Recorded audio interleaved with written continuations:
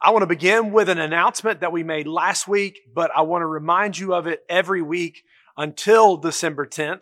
We are going to have a community Christmas on December 10th, which is a Friday evening from 6 p.m. to 9 p.m. Our desire that night is that God would be glorified and our community would be unified. We're not trying to create a new Christmas tradition, but we are trying to minister to a community in need of hope on that evening. Over the next few weeks, you're going to see opportunities about December 10th for volunteer roles. We're going to need 150 to 200 people to be faith with action that evening. We'll need a few more coordinators for some specific roles. We're also going to need to borrow a few items from many of you on Christmas for that week. And we'll share that information with you next week and opportunities and ways for you to reach out to let us know we can borrow a few things for December 10th. So be on the lookout for those opportunities. Mark your calendar if you have not already. I also want to let you know, you're not going to be surprised by this, but we're going to be back in the book of James. And so in just a couple of minutes, we're going to jump into chapter 3. And if you would like to get the study guide notes from today, then you can simply text the word James Guide to 94000 or go to richfork.com, and beside the sermon tab, you can also click on the sermon guide for this week, week 7. Again, if you text the number James Guide or the word James Guide to 94000, a little bit later, we'll send that to you. And we're ready to get started. So let's pray together. God, be with us as we examine a section of the book of James that, while different parts of the book of James thus far have impacted different pockets or groups or individuals, today's passage hits all of us. James even says that unless you're perfect, that this doesn't apply to you, and that's none of us. And so, God, may we have hearts that are truly ready to listen to a profound, to a simple, yet direct message from James. And may we see through James and a host of other scriptures the power of our words. That faith with action at times is with our hands and with our abilities, but many times faith with action takes place by our mouth with our words. Guide us as we walk through this examination of chapter 3. In Jesus' name, amen. Years ago, when we were much younger, we had a dog named Alex. He was a yellow lab, and he got out of our yard a lot. At the time, we were living on Lake Road near Johnsontown Road, and we did not have a fenced-in yard. So we thought we'll install an underground fence. Well, Alex managed to get the collar off, and he ate the unit that goes around their necks. That's a different story. Then we put a running line in between two pine trees, and he destroyed that as well. And when he ran away, he went into swimming pools of the neighbors. He made friends with other people. But one time, unfortunately, and I know this makes me a bad pet owner, but one time he was picked up by Davidson County Animal Control. They took him to the animal shelter. I got a phone call, and I later had to go get him out of dog jail and bring him home. Now, in case you're wondering and want to ask later, Alex finally went to live on a 100-acre farm in Kernersville, and he lived his best life without us. But it's never good when your pet gets retrieved by animal control, or as some might call them, a dog catcher. Their role is to return loose dogs to their owners or take them into the shelter until an owner can be notified. They also handle wild animals that need to be removed or chased back into the wild. That story leads me to this thought. What would it look like if we had a word catcher? Stay with me, a vocabulary control unit in society. They would never be without business. You see, if words were visible objects and then the word catcher would corner a wild word running around and they would say, well, who let this word out? Oh, I bet that word. I've seen it before. It's the husband that lives around the corner who always unleashes that phrase against his wife. I bet she feels horrible today. Or they would turn the corner and they would see a phrase wildly running down the road. And they'd wrestle it to the ground and they say, oh, this belongs to Miss Margaret. Sorry if your name's Margaret, but this belongs to Miss Margaret. Well, how do you know? Well, she's been slinging around this gossip line about her neighbor for years. And then, if the word catcher police were real, and if they had the ability to see words, it might have a day like this. There would be a special vocabulary unit, and they would get a phone call calling all units. They would jump into their cars, drive the word catcher patrol car, and it would take them to the local ball field. And there they would find so many harsh, profane, demeaning words running around. They've got to call for backup and more backup. And they would spend the next 2 hours tracking down all the owners. And they would say, is this your word? And they would say, no, I don't use words like that. And you would say, well, are you sure? Because we brought this word back to you last week when we were here. The word catchers, according to James, will be busy 24/7, 365 days a year. And James says they would knock on every door at some point and speak to every person, including me and you. The reality is that the tongue is the messenger that carries the words from our heart. Let's read our next section from the book of James, chapter 3, verses 1 through 12. Not many of you should become teachers, my brothers, for you know that we who teach will be judged with greater strictness. For we all stumble in many ways. And if anyone does not stumble in what he says, he is a perfect man, able also to bridle his whole body. If we put bits into the mouths of horses so that they obey us, we guide their whole bodies as well. Look at the ships also. Though they are so large and driven by strong winds, they are guided by a very small rudder wherever the will of the pilot directs. So also the tongue is a small member, yet it boasts of great things.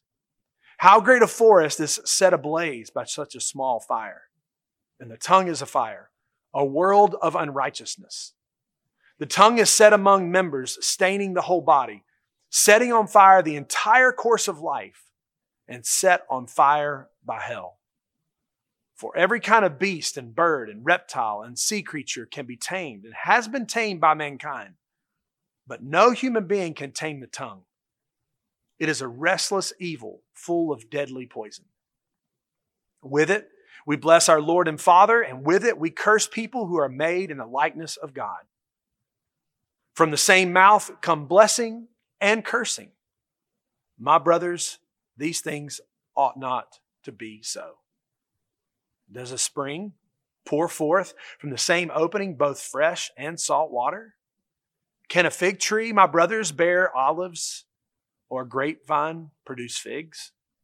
Neither can a salt pond yield fresh water. When we began this series in September, I warned you this message would be coming. But you're logged on and watching, so you might as well stick around.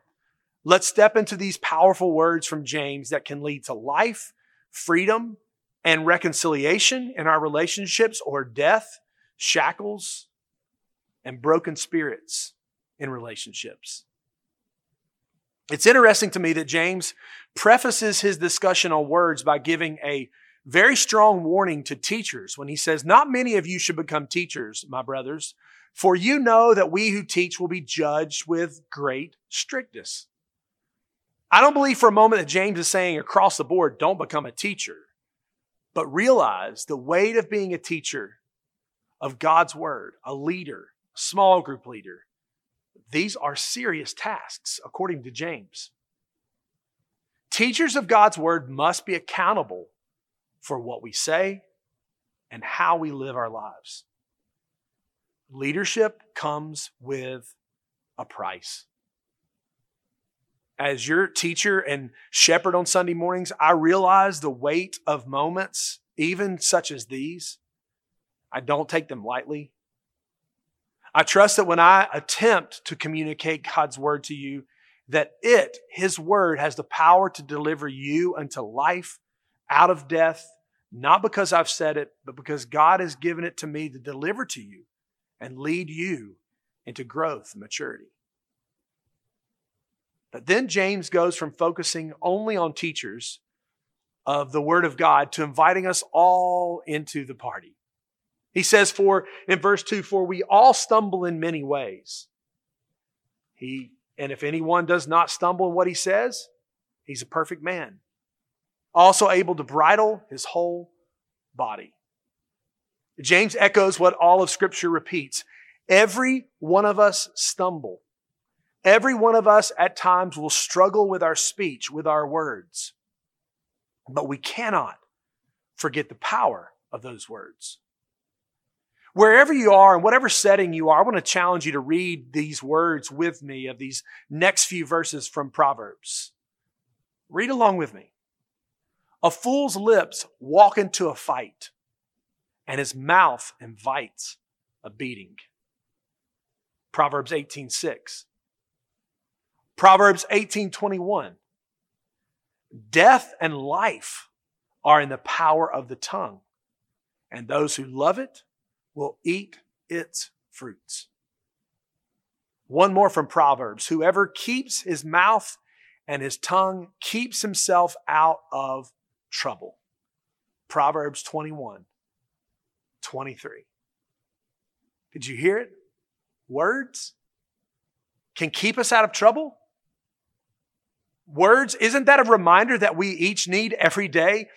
Words bring life or death. And the first proverb that we read says, our speech can invite a beating. Scripture knows and echoes what we know to be true. Sticks and stones may break our bones, but words, they will, without a doubt, hurt me, wound others, cause conflict, bring peace, bring healing, or deliver hurt. And I can say that without a doubt, that all of us can grow in this area of our lives, growing towards life.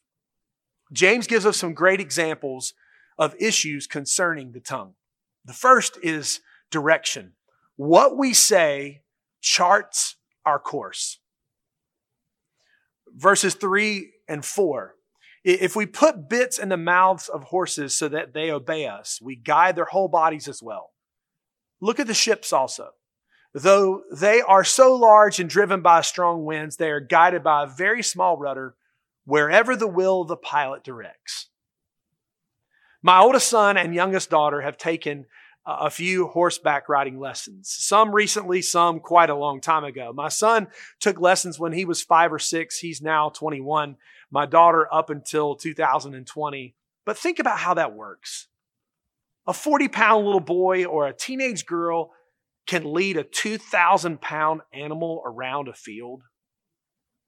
Now, prior to riding, though, a bit is placed into their mouth of the horse, this wonderful creature, but with reins attached and the right amount of pressure and pull, the horse follows the lead of the rider. If we don't understand that example from James, he gives us another one, a ship's rudder.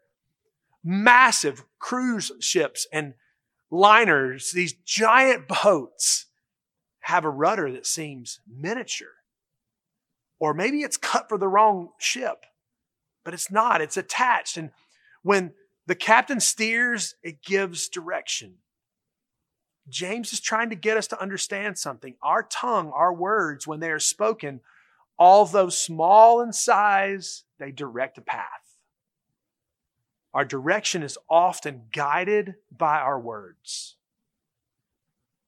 If you don't get those examples, maybe let me give you this one. An argument starts at work, school, or at home, and midway through, you become a part of it and you make a statement. The statement is one which comes out of your mouth with no thought or real processing of the brain. It just pours out. The conversation in that moment is going to go in what direction? Downhill and fast. Direction given. Conversation or argument follows. Men, you're at home and someone asks you to do something. You're watching comfortably and you're sitting watching your game or your favorite show and you say, well, why don't you do it? Direction given, tongue used, course charted. I was amazed one time I had the opportunity to steer a 65-foot boat in the Atlantic Ocean one night from 2 to 5 a.m. Now, again, that's another story for another sermon, but I was told, Michael, keep the ship on the compass on 265 on the compass. I did my best. I stayed on 260 to 265, somewhere in that range. And about 2 or 3 hours later, we were dramatically off course. 2 to 3 degrees, 5 degrees at the most, just a little bit off. But after a long time off course of going the wrong direction, the course was changed.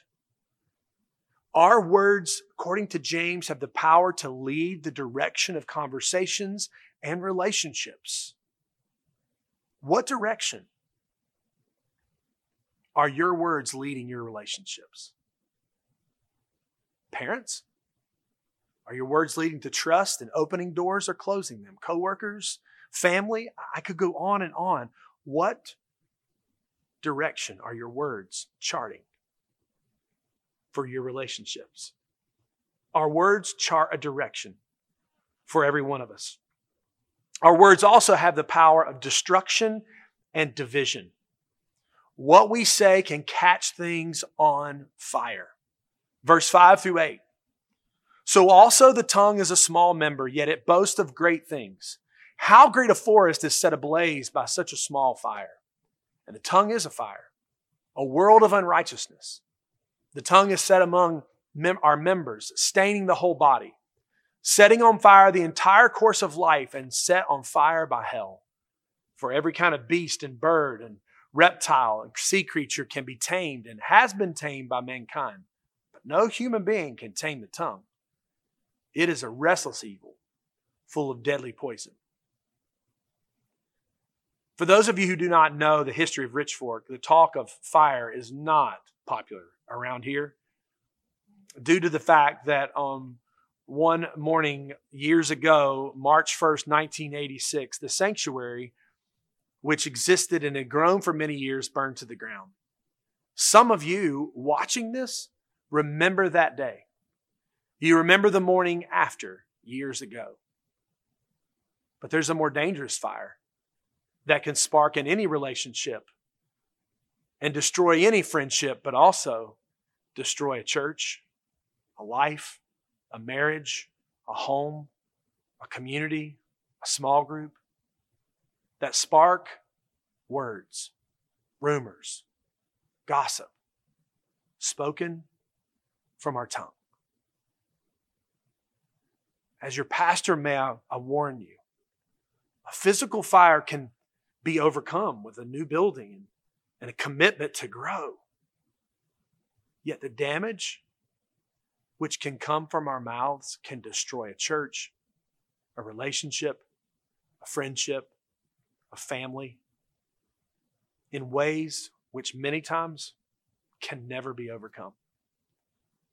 When a spark starts and the fire consumes, what is left is ugly, burned, ash-covered, and dead. Sometimes taking decades to begin the process of growth. The tongue here is described as setting things ablaze, but also a deadly poison. Every time I see this and read this, I think of images that when my children were studying animals a long time ago, they were studying this little poisonous tree frog, centimeters in length.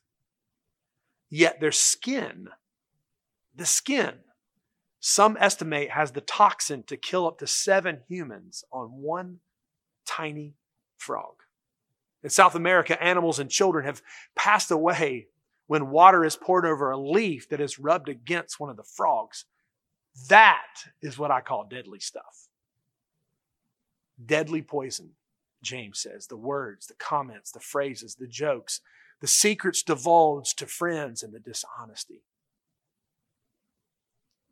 A couple of questions before we look at how do we tame our hearts and our words Do your words often lead to destruction and division? Or do your words often lead to life and unity?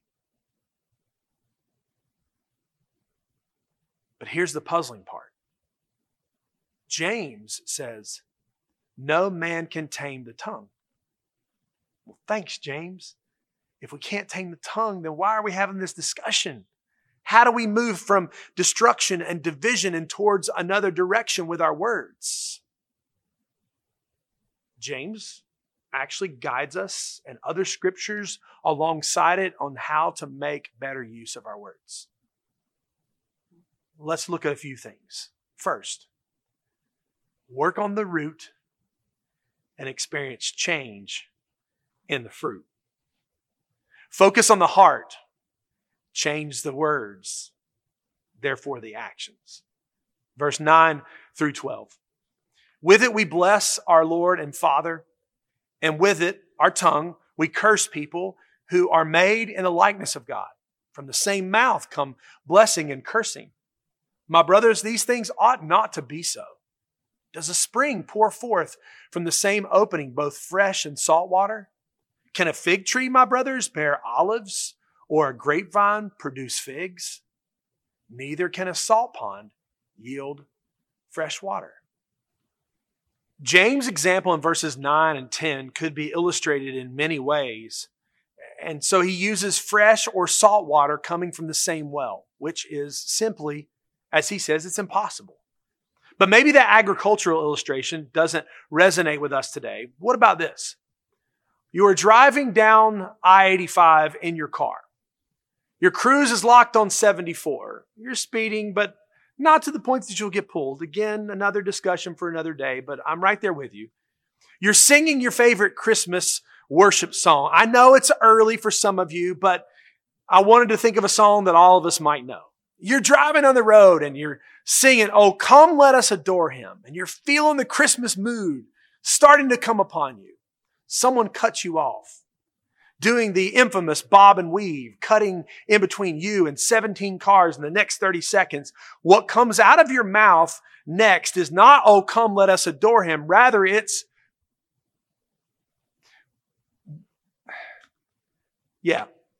just use your imagination. James is confronting us, and his examples all have something in common that I want you to see. Can fresh and salt water come from the same source? No. Can a fruit tree produce anything other than the fruit that is planted at the root? No. Fig tree, figs. Orange trees, oranges.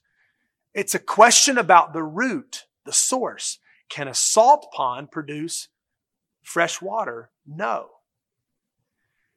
James is leading us to examine far more than our words. He's leading us to an examination of the source, the heart. When Jesus addressed the struggles with the Pharisees, he doesn't tiptoe around his examination of their words. Instead, he says of them, "For out of the abundance of the heart, the mouth speaks." The prophet Jeremiah said, "Their tongue is a deadly arrow. It speaks deceitfully. With his mouth, each speaks peace to his neighbor, but in his heart, he plans an ambush for him."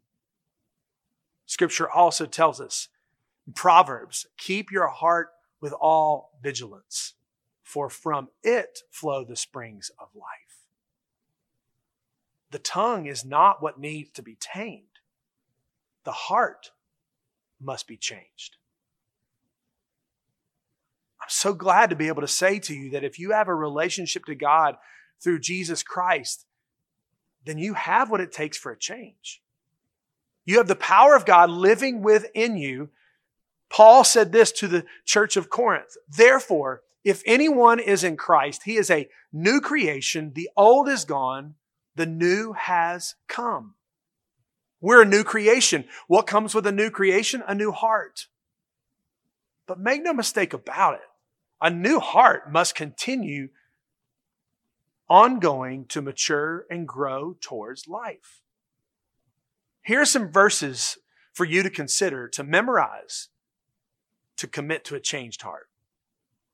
If we want to take our thoughts captive, Paul says in 2 Corinthians 10, verse 5 and 6, we destroy arguments and every lofty opinion raised against the knowledge of God and take every thought captive to obey Christ, being ready to punish every disobedience when obedience is complete. If we want to discuss the renewal of our mind, Paul addresses this, and the psalmist does as well. Paul says in Romans 12, 1 and 2, I appeal to you, brothers, by the mercies of God, to present your bodies as a living sacrifice, holy and acceptable to God, which is your spiritual worship. Do not be conformed to this world, but be transformed by the renewal of your mind, that by testing you may discern what is the will of God, what is good and acceptable and perfect. Psalm 119 says, I have stored up your word in my heart. Why? So that I might not sin against you.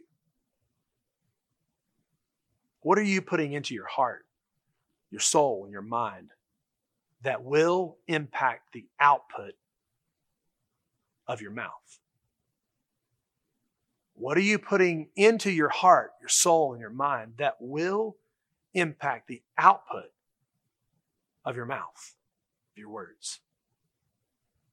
Once the heart is being changed, how do we begin to make daily progress in the taming of the tongue, of the heart? One of the things we can do is commit to a new vocabulary. If we have a changed root, the heart, then we can begin to have different fruit.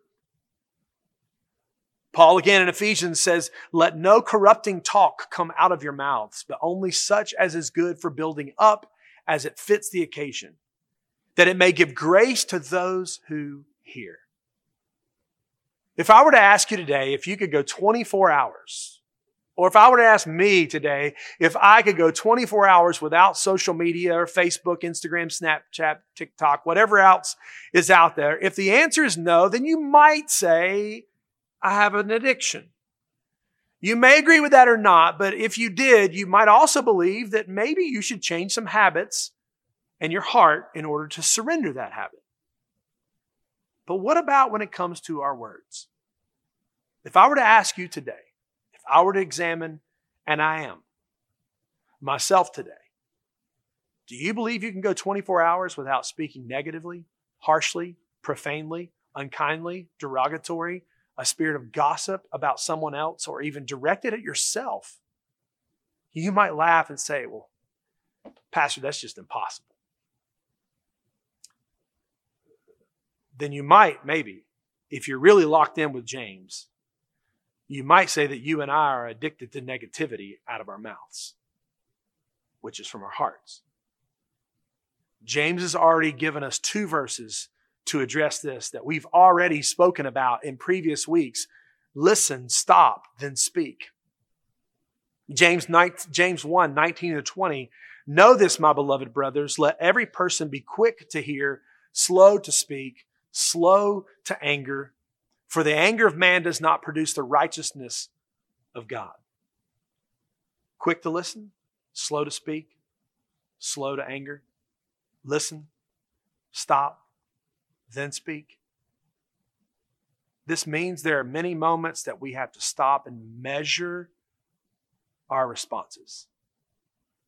We think through them in difficult situations. We pause. We weigh our words, knowing that according to James and what we already know, they have the power to heal or hurt, unite or divide, bring death or life.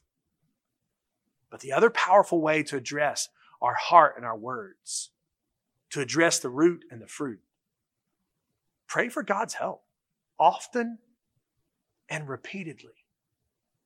The psalmist says, set a guard, O Lord, over my mouth. Keep watch over the door of my lips. It's a prayer. David made this statement. Don't just make this quick little prayer, God help me, but be honest. God help me. My mouth gets me in trouble every day. With this person at the office, calm me, slow my speech. Cover my mouth.